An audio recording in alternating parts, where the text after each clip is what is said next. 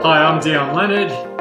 Really excited to be on the Training for Ultra podcast. You may know me better as Finding Gobi or Gobi's dad, but I'm also a runner as well, so it's going to be cool to chat to Rob today about more of those things in detail. If we could just free ourselves of our perceived limitations and tap into our internal fire, the possibilities are endless. I'll tell you about it when it happened in the race, but to be honest with you, it happened even before the race. It happened in the training. Great cause. Oh, thanks. I respect that, man. So keep doing what you're doing, man. Keep inspiring. For all you kids out there, stay safe and stay strong. Hey everyone, it's the Training for Ultra podcast. Scott Jurek here. I was physically totally wrecked. I had nothing left. I figured I might as well move as quickly as possible towards the finish line if I was going to be moving towards it anyways. How do you even do that? Decided if I could, finish a 50-miler, I could probably run across the country. 100 miles is not that far. Welcome to episode 173 of the Training for Ultra podcast. My name's Rob. I also go by Training for Ultra, and we got an awesome episode. We have Dion Leonard on. We talk basically pre-race, pre-Badwater 135 type stuff. So hopefully you get some pretty cool insights here from Dion. And audio quality is good, but we were shooting for video, so we might use one or two clips in his video or film that I'm trying to put together for his race. This weekend, I'm headed out to do the Silver Rush 50, so definitely check out YouTube. I'll put out most likely I'll put out a pre-race kind of attempting Leadman pre-50 mile thoughts going into that race. And just really appreciate you guys subscribing to YouTube. Really appreciate the Patreon supporters. Love the behind the scenes kind of Facebook group type conversations that we have there. I truly enjoy those. And big thank you to Exoskin. Check out the show notes for the best coupon available there. Just really high-tech gear, great company. Also for Hammer Nutrition, if you need a code there, definitely check them out. I'll be eating quite a few Hammer gels. So hopefully you enjoy this episode. Really appreciate all your support. Dion, thank you. Thank you for joining me on the podcast. I mean, we've had Dion on a few times now. He's a friend of the show for sure. And there's not many people I would drop everything to go out and help crew and pace than Dion. So thanks for joining me. Hey, look, it's going to be awesome to have you out there. And, thinking about it, we're going to be together with the rest of the crew for 30 odd hours. So you want to be with people that you actually like. So that's a benefit. You're going to be running. You're going to be suffering. I'm going to see the best of you. I'm going to see the worst of you.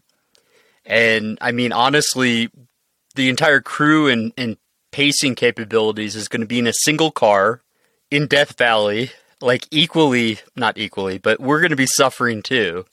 So you'll get to see the best of me and the worst of me, most likely. Yeah, and I think that's what makes the race so unique is there are no checkpoints along the way. There's no, aid stations that are going to help and support you. It all comes from your crew. It all comes from the one vehicle that you're allowed. So there's a crew of 4 people, including yourself, that all have to be there, gel, get out, pace me as well, but also, like you said, crew and all of those aspects of getting my drinks and getting food ready and looking after me as well, but also looking after yourselves while you're out there together for 30 odd hours, as I mentioned earlier. I think it's an incredible challenge, and I reckon it's going to be easier to run it than actually crew it. It's almost like you need ultra runners to crew because the sleep deprivation and everything else going on, like the ability to make decisions on the fly after not sleeping for a day, like really, it is like ultra running. I mean, who else are you trusting with this important race of yours? And you've been there. You've run races over 200 miles non-stop, and you know what it takes to get there mentally and also physically, and you know how important the crew is to be there for you. And that's why it's so wonderful to have you on board as part of the team and bring your experience and knowledge along. And, it's it's getting the right people together that can not only get me to the finish line, but also can get you guys as crew to the finish line together as well, because the last thing we want is the crew falling out halfway through the race somewhere, and because that would be a disaster as well. So considering that the crew also has to sort of be there every 2.5 miles for the runner, that's a lot of getting in and out of the car. That's a lot of getting things prepared for the next stop. And it's not like you guys are going to be sitting in the car and going to have much time to yourselves either. So it's going to be really interesting to see how it all plays out during the day and the night. You'll be physically pushing, and I think Lucia, she's training for the Triple Crown, obviously, but then the sleep deprivation, like the mental aspect. And she's put herself in as, crew chief as well. She sort of self-designated that role.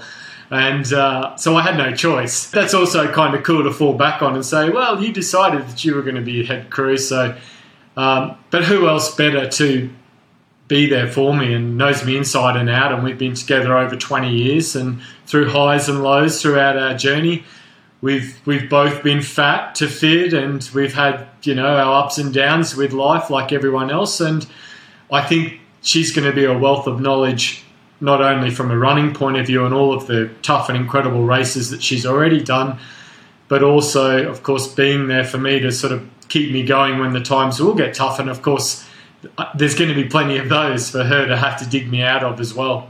So, everyone watching or listening is going to be wondering, are we taking Gobi in the car? Do you want to, so we don't get any angry fans, why would you put your dog in Death Valley in a van or whatever?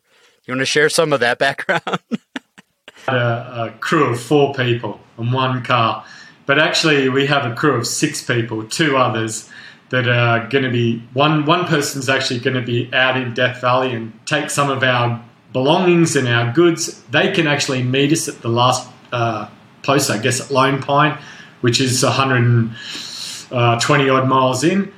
So the other person, the 6th person, is actually my good friend Dawn, who has crewed me at Western States. She's coming to look after Gobi and my cat Lara as well. So they've got special treatment.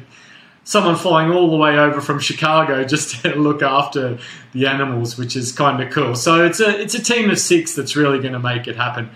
Of course, it would be awesome to have Gobi running into the finish line, but too hot and too dangerous and too difficult to have her there for the whole race. So yeah, of course we won't have her there. Yeah, that makes a lot of sense. And it's awesome that someone is helping on that level. But at the same time, if Gobi went missing again, it would be, you can't have that happen ever again. You're coming over from Denver and your parents are coming in to help as well, I understand. So it's just so wonderful to see everyone committing. Aaron, who's coming from Austin, Joe, the other crew member who is coming from Flagstaff. So, it's just incredible to see everyone putting the time and commitment, money and effort in to be there, which, it kind of sounds cheesy, but we do this a lot in ultra running. We are there for each other, and I think that's wonderful part of the sport, to see everyone coming together for someone else's achievement, really. But this will be the biggest team achievement from all of the races that I've ever run. This is really incredible. And if I don't have the motivation and the will and the drive from all of that, then there's something wrong, on the day. So, yeah. Yeah, I think it's amazing. And what's interesting is I never thought about it much, but you've done a lot of your races pretty much solo, or maybe with 1 person, 2 people on crew.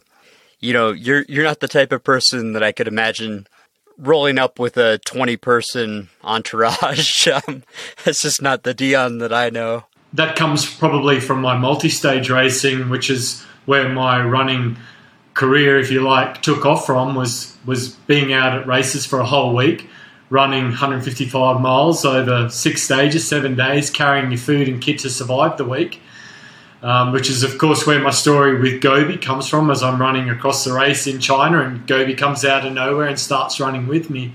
Besides Gobi, those early races, those races that I've ran all around the world, that's really up to you and making it to the next aid station to get the water supplies to keep on running. And of course, I'm there to compete and try and win the races as well. I guess my first 100 milers and those early races, I still tried to have that mindset of I can do it on my own. And I did a lot of the Triple Crown on my own, and I really only had one pacer and one crew at Moab. So, I'm incredibly proud of doing those things on my own and battling through and getting through it. But, oh my goodness, crew and pacers certainly are pretty awesome as well. So it's a luxury. It really feels like a luxury, right? Absolutely. I mean, I know it was nice that you found Gobi and all, but I still think, for me, the most vivid part of your first book is you like curled up in a sleeping bag eating pork and beans. Like, I can't get that out of my head. Pre-race, just like cold, right? Just that still happens today. Maybe not necessarily a can of beans and cold meats, etc. When I went out to do Delirious 200-mile race in Western Australia, I was eating meat pies and hamburgers, and you've done the Triple Crown, the food that you can put into your body, and I'm up the front of the race, and everyone's just amazed that you can eat real food and you can have fun along the way, and that's what it's all about as well. And I want to make sure at Badwater, I eat plenty of tasty food, but we all have fun together as well. And of course, fun over 135 miles and 30 hours might be a little bit stretched at times, but it really is just trying to make the best of every moment that we get together and running such a great race. I mean, let's dive into Badwater. How has heat training been for you? Because it sounds like, from my limited research so far, it's like that is a key element of going into this race. Like, have you done, in some of the stories behind how people have done heat training, could be its own podcast series. Have you unhooked the dryer vent and like ran on a treadmill, or like have you done anything crazy to heat train, or what's been your strategy so far? And that played a big part of my multi-stage races when I was living in Edinburgh and Scotland. Had the treadmill, the heaters burning up the electricity, getting the heat onto me, and now I'm fortunate enough to be down in Vegas to where it's over 100 degrees a day anyway. So that's really I've got a couple of weeks until Badwater. That's really been a week of training already out here. Just moved here from Tahoe, so I think that's going to be enough for me. I'm normally pretty well adapted to the heat, having grown up in central Queensland and a really hot, dry, humid environment anyway, so fingers crossed I can hold on to that. I haven't joined the gym and gone to the sauna and done some of the things which I know is really popular with a lot of the runners. I'm hoping the dry heat here is enough for me, and we'll see on the day, I guess.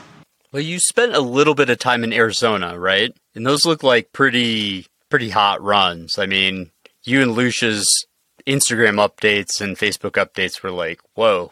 You think back to Cocodona, we were out there at that time, and I was due to actually go to Cocodona this year and run it, but got selected for Badwater, and my priorities, I guess, shifted a little bit for the moment.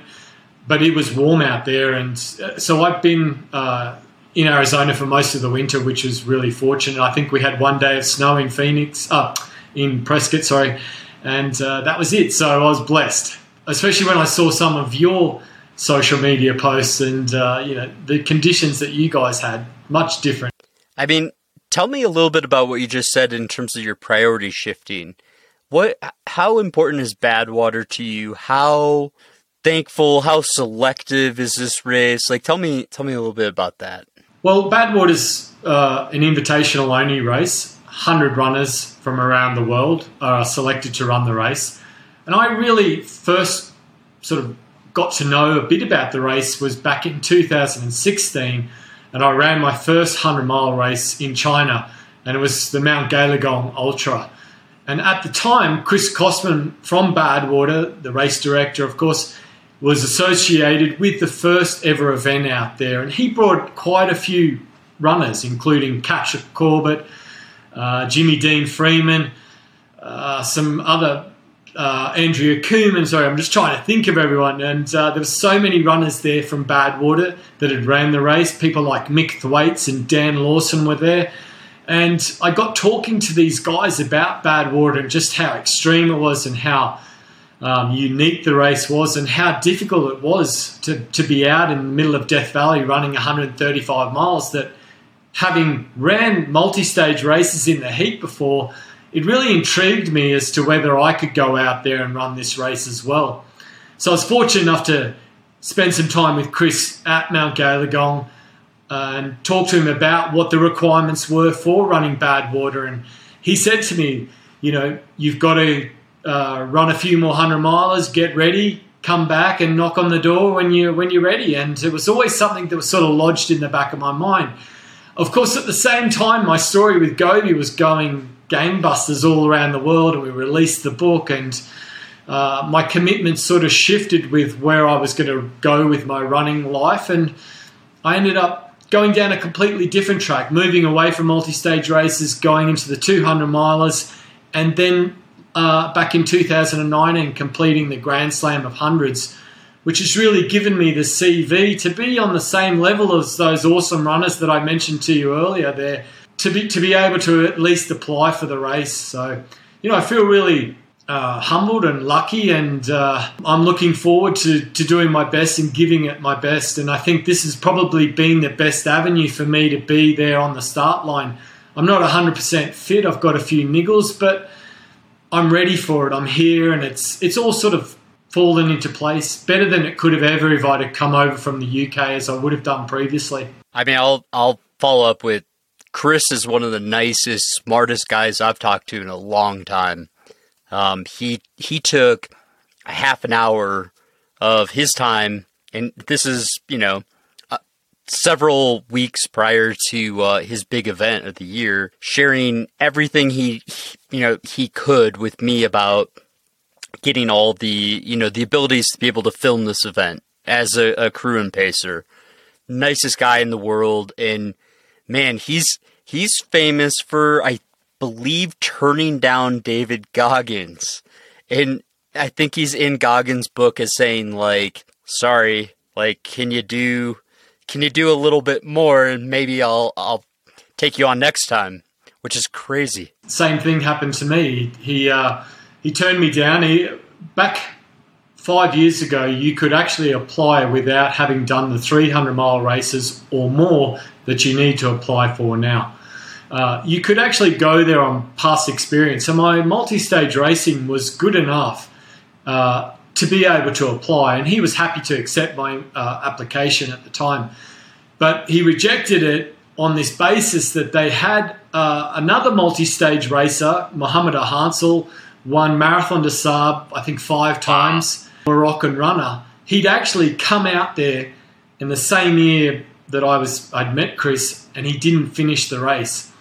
So Chris had this sort of thought that, you know, if Mohammed can't do it, well, I probably can't. This time kind of said, go away, do a little bit more, come back, and that's what I've done, and that's what I put into my application. And to be fair, like, you know, was I upset about it at the time? Yeah, I was a little bit annoyed and upset and thought, you know, I could go out there and show these guys that I could finish the race. That's my goal. But now it's a better time for me, and I think I've got a way better crew that I could have had anyway. So I'm really happy for the way it's turned out. So it's rare that he actually lets people in that have not been out there to crew or pace. And that just speaks of your background, obviously, as one of the best when it comes to these long distance, just stupid hard races.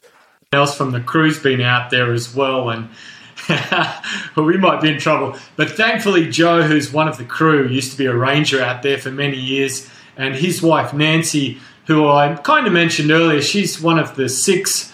She's going to be at Lone Pine, where you're allowed to actually meet your runner. Nancy also was a ranger out there for many years as well, so their knowledge of the whole of Death Valley is probably right up there with Chris's knowledge.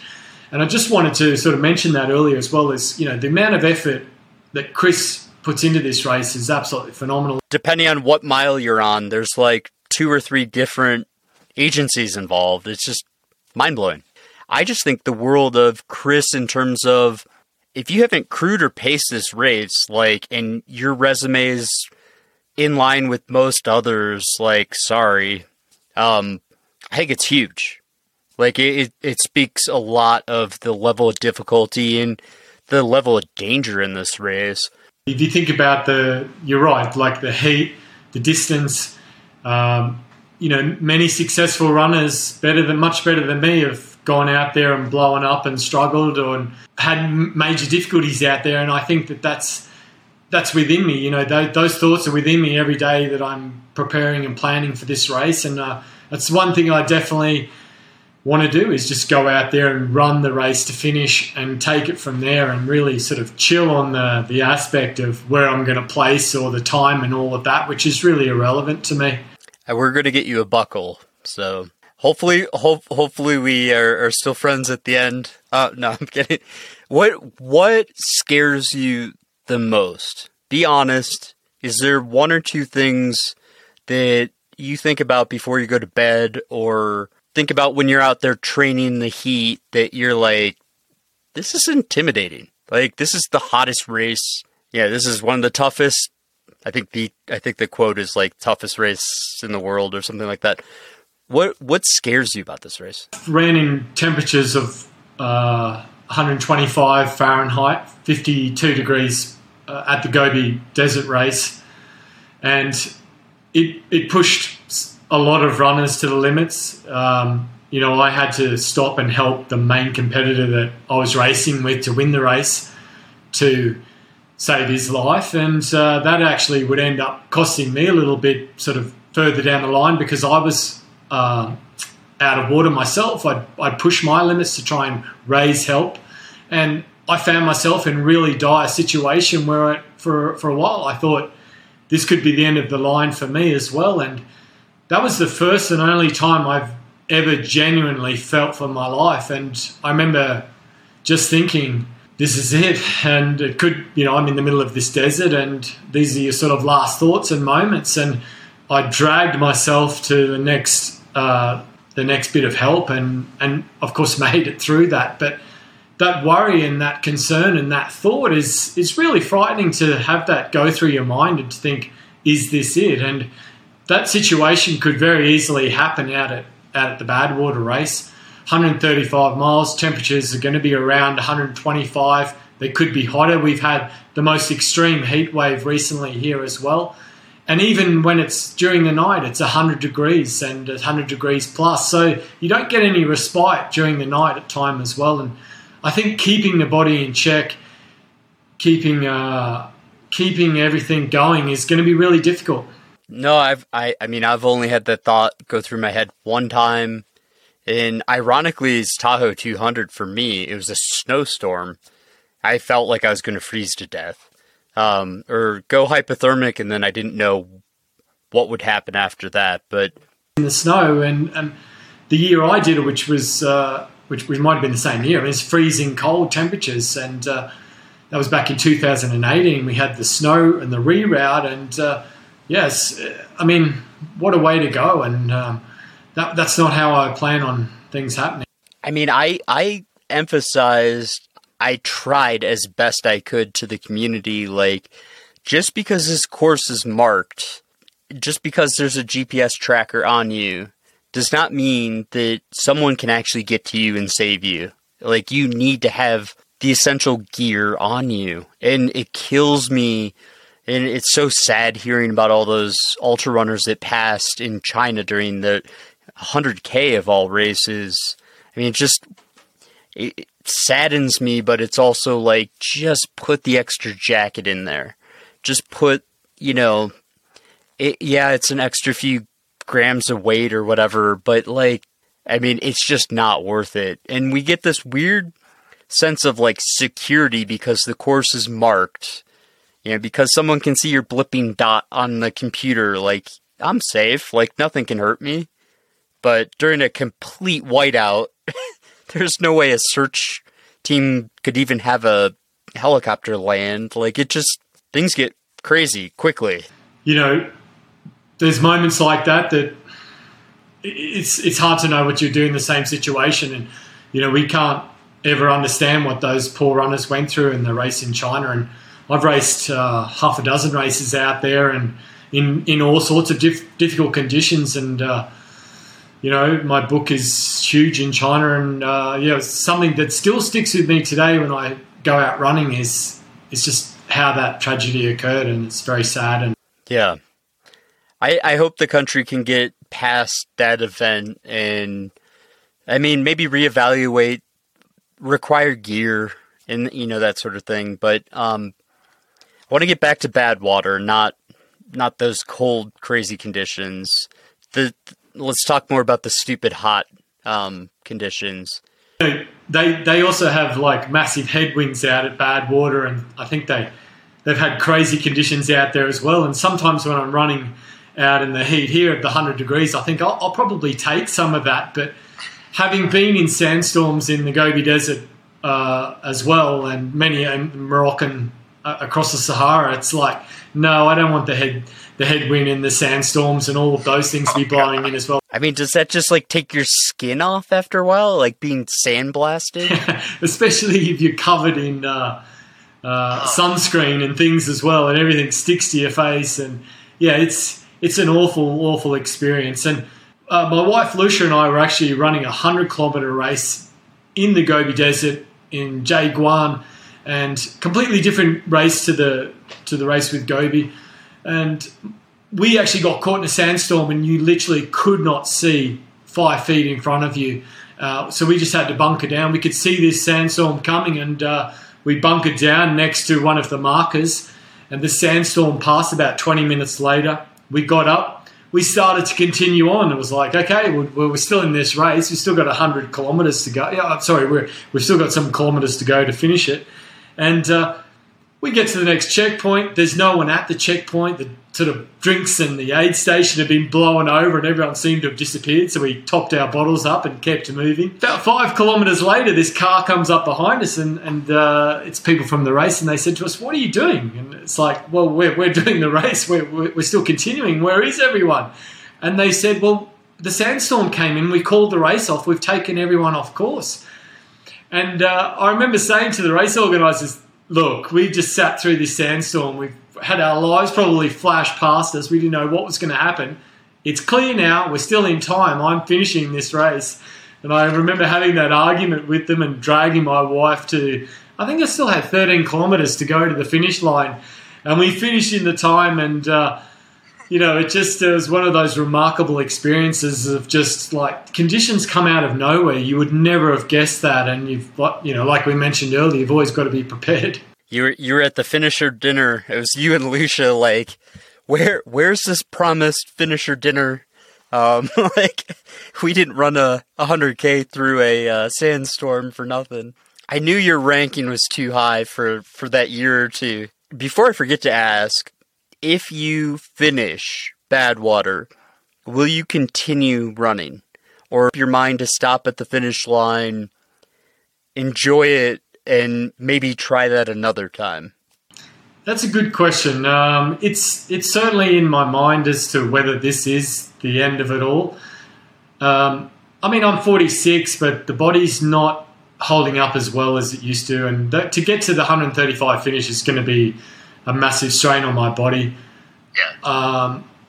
I don't know. I don't know where I'm at with it anymore inside of my head as well. And I know that I've really had to sacrifice a lot mentally to keep pushing to go out training. And so that's definitely waning a little bit. Hey, look, getting to the finish line is going to be an awesome achievement. If that's the way I go out, then that's a pretty cool bunch of people to be doing it with and a pretty big bang. So I'll be happy with everything that I've achieved and the races that I've done, the Grand Slam, the Leadman Series, which you're doing currently is a phenomenal series, the Triple Crown. From a fat guy making a bet with a friend as to who could run a half marathon the quickest drunk one evening, to going on to do all of these things. It's been a pretty incredible turnaround to my life. And, I've had a love-hate relationship with running all throughout the whole time, but it's been good for me, that's for sure. It really has. It's helped me mentally, but also physically, massively. Going back to the start line of Badwater, and I like that answer because a lot of my question was specific to just the tradition of the longer Badwater race, in running. I think it was 146. I think traditionally, but I like that answer because it tells us even more. So that we'll shift gears out of that one. But the beginning of this race. Like, can you walk the listener, viewer through what your expectations are? Like, are you going to be running hard when it's hot and sunny? Like, walk the pacer through some of the expectations too. At the start line, there's 3 different start lines, and I'm starting in the last wave, the 11 o'clock group, and there's 30 runners, I believe, in that wave. And the winner comes from this group. There is some phenomenal runners. There's previous winners in that group. You're talking Harvey Lewis, Pete Kostelniks, and I'm going to be at the back of those 30 runners and looking at them in awe as they all race off. That's how I want it to be, because I want to just settle into my own groove. I don't want to get caught up in something that I can't do, and I want to really just sort of see how I can maintain throughout the whole 135 miles, which has been one of my strengths throughout the 200s. Because of the things that I've got going on with my hips and a bit of my lower back, I really need to keep things in check, keep the ego in check, which is not a real problem for me when it comes to... I mean, when I think of biggest egos in the sport, I'm like, Dion's number 1. No, I'm just kidding. You're the most humble guy in the world, honestly. Enough ego and already going to be in that group of 30 to be able to watch them and to see them do their thing. And that's cool. And that's what they use to motivate themselves. And I guess I'm just a different character in that aspect. And running's a different beast for me. It isn't that for me. So good luck to those people. I think we're learning why you and I get along so well maybe here. Like, my perspective's from middle back of the pack type mentality, and it's almost like you have that mentality, although your physical ability is so much better than mine, obviously. It's really interesting. Underdog, though, in life, growing up, leaving home at an early age, having nothing, putting myself through school and through life and trying to make the most out of every bad situation. And I think I've taken a lot of that into my running as well, and that's kept me grounded and that's kept me level. And I work hard, and I'm not anywhere near as good as those runners we mentioned. But hopefully over 135 miles, I can maybe creep up to the back of a few of them. Yeah. Have you changed your training? Have you changed your diet in anticipation of Badwater? I haven't changed the diet. I mean, I eat clean, I eat meat, I have been vegan, and it hasn't necessarily worked for me as well as I'd like to. But I don't want to blame the diet, because the body has been an issue, and that stopped a lot of my training as well. So I've never really been able to get those two to gel and to make it work for me. The training has had to be a little different, and my mileage is going to be well down on a lot of the top runners. I'm running 70 miles at best, but it is what it is, and I can't change what it is. And I'm just looking to get to that finish line. I would like to do under 30 hours, but I'm not going to be much under that, if at all. So we'll just have to see. I mean, it's fascinating. Like, what is the right weekly mileage to finish successfully a 135 mile race? Like, I've heard people that have done 150 mile weeks and sat down and talked to them, and I've talked to people that have done equally as well that have done 40, 50, 60 mile weeks. So it's really fascinating, the dispersion there. Like, there is no one way to do it. Like, and I think you might surprise yourself. I think everyone is different, aren't they? And it comes with living, work, children, like you have, sacrifices, and having a life as well. And I think I really try to keep the balance on that, and I don't let running take control of things, which can easily happen. And I try to get the balance right and try to make it fun. And life's worth living. You only live once, and you got to make the most of it as well. Yeah, no, I like that.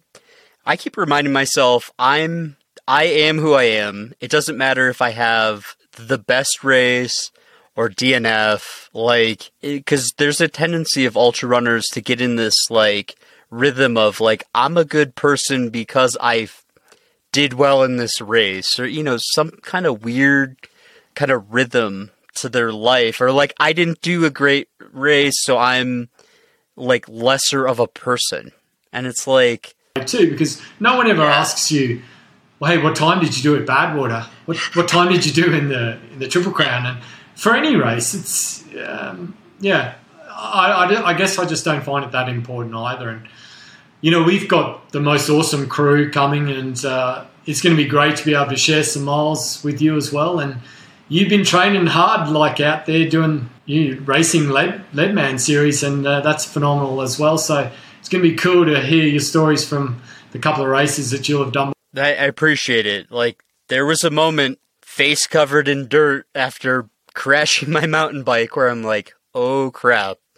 Like, Dion is going to be missing a pacer, and then, because you only get 3 or 4, and then, I mean, Leadman was in jeopardy, and like everything that I had kind of mentally pictured for the year was in question. So I'm just thankful that things clicked into place. Like, thank God. That was weird. In series as well, I know how tough a challenge it is and how much effort it takes to get through each of the races. To have that injury as well, it's like that's definitely not what you need. And you've got the bike race, 100 miles of something that is different to what you can do the running, you can do the aspects of that, you know how to complete 100 miles. The bike race is the huge sort of unknown, and it's the one that you put the sort of time and the effort in, and then of course to have the accident, it's like all of those things are going to be it's the battle to finish this awesome series. So, and I think I finished with 6 minutes. I was the last finisher before the gun went off, and I think I was the 11th last finisher of the race from chip time. So I got the bullet out of Ken's gun to say that I was the last across the finish line from the gun time. You know, it was coming up on the boulevard. I actually finished with 11 seconds. I've just been told 11 seconds coming up on the boulevard. I think there's a mile to go from the end there to the finish line. There was, you know, minutes in it.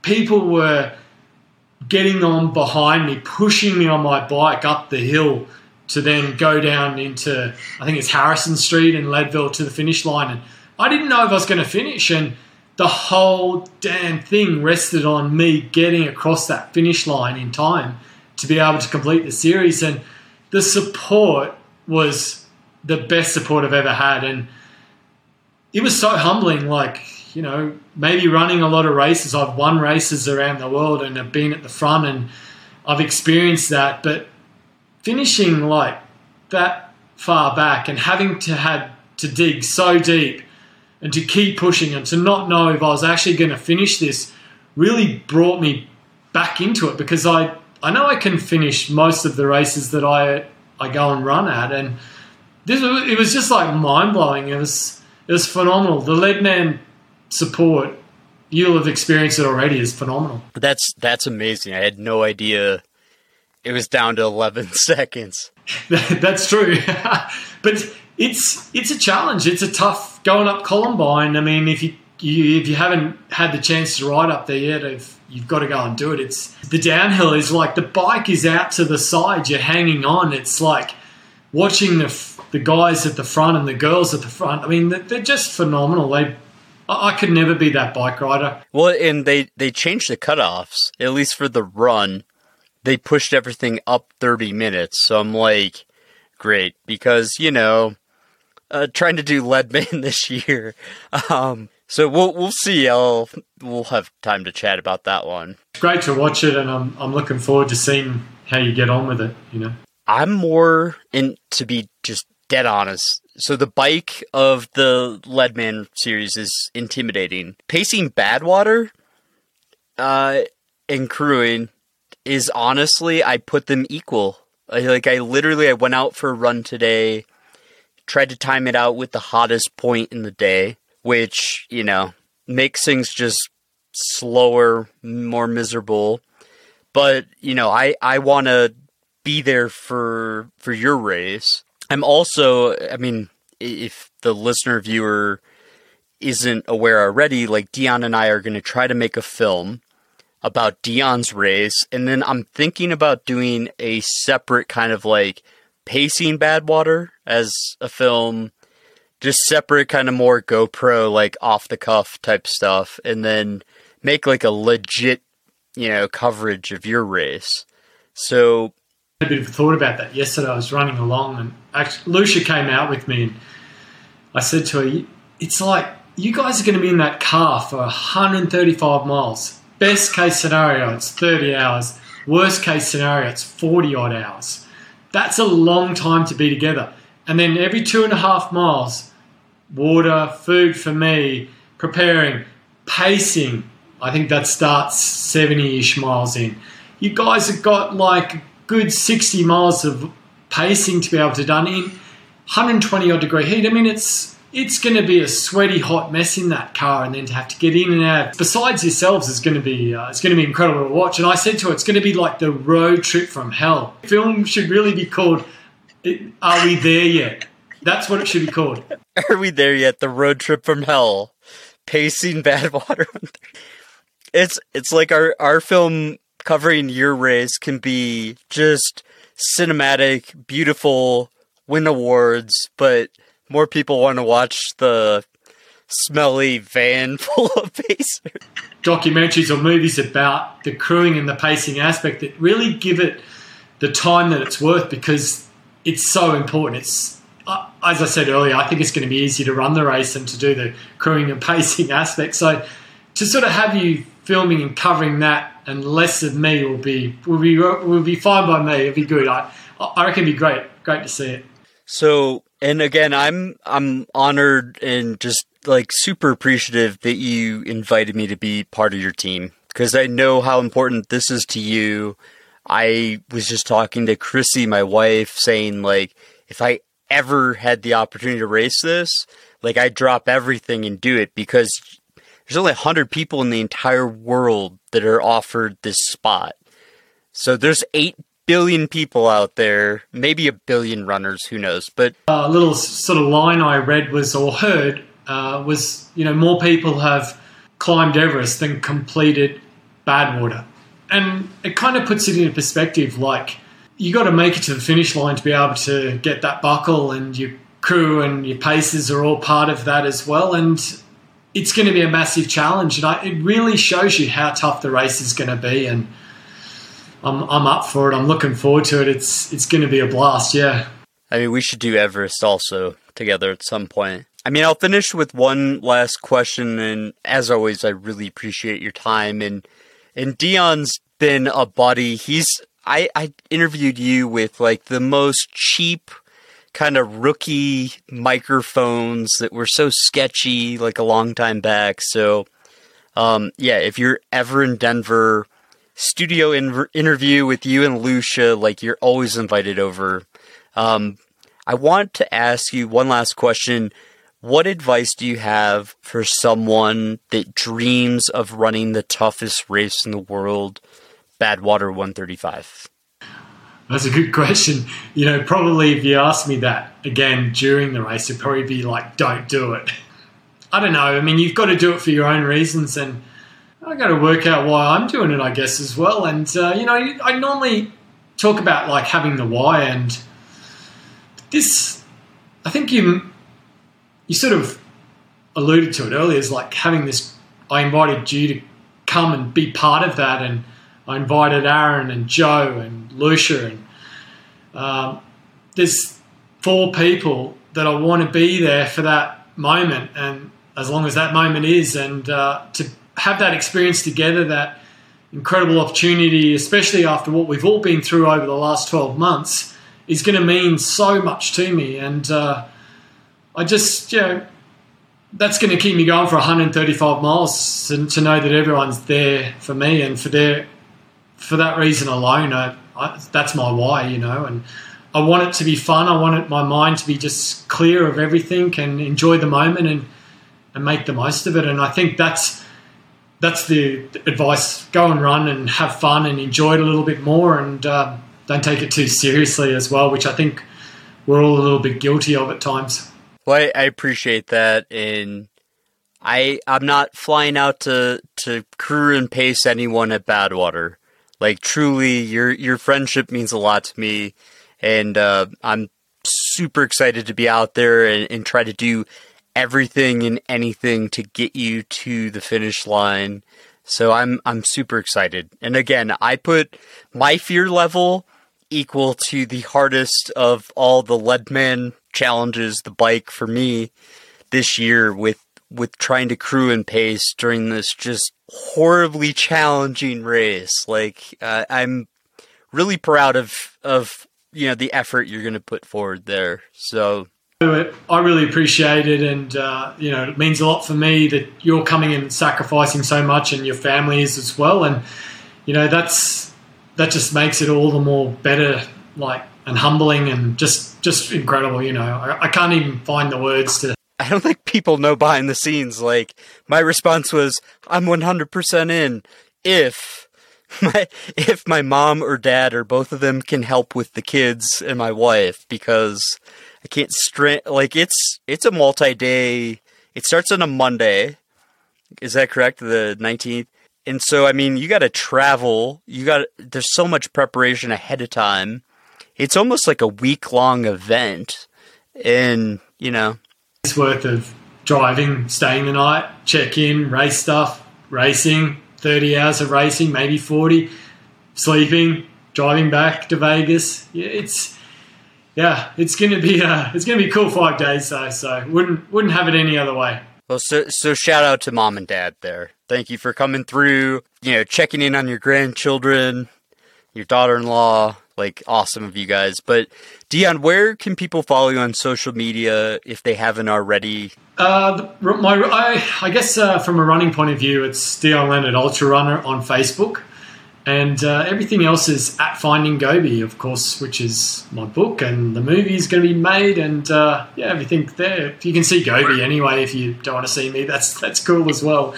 And if you don't mind, Lucia's, do you know Lucia's social handles too?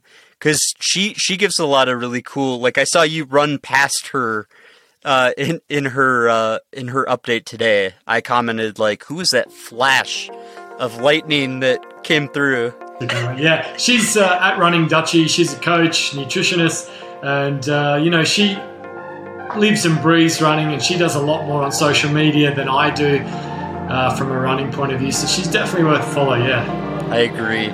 Dion, thanks so much, and just always, appreciate your time, and I'll see you in a few weeks here. Hey, looking forward to it. Thanks, Rob. Really appreciate it.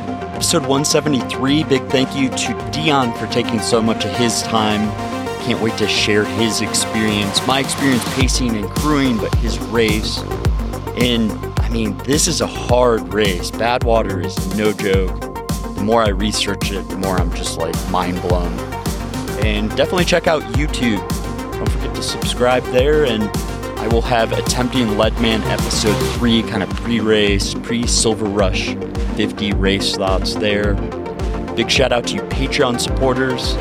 Really, you guys help so much, and it's a fun group, so I really appreciate you guys. Definitely check out the show notes for Hammer Nutrition, for Exoskin, some coupon codes there. Have a great week, guys. Don't forget to enjoy your training. See ya.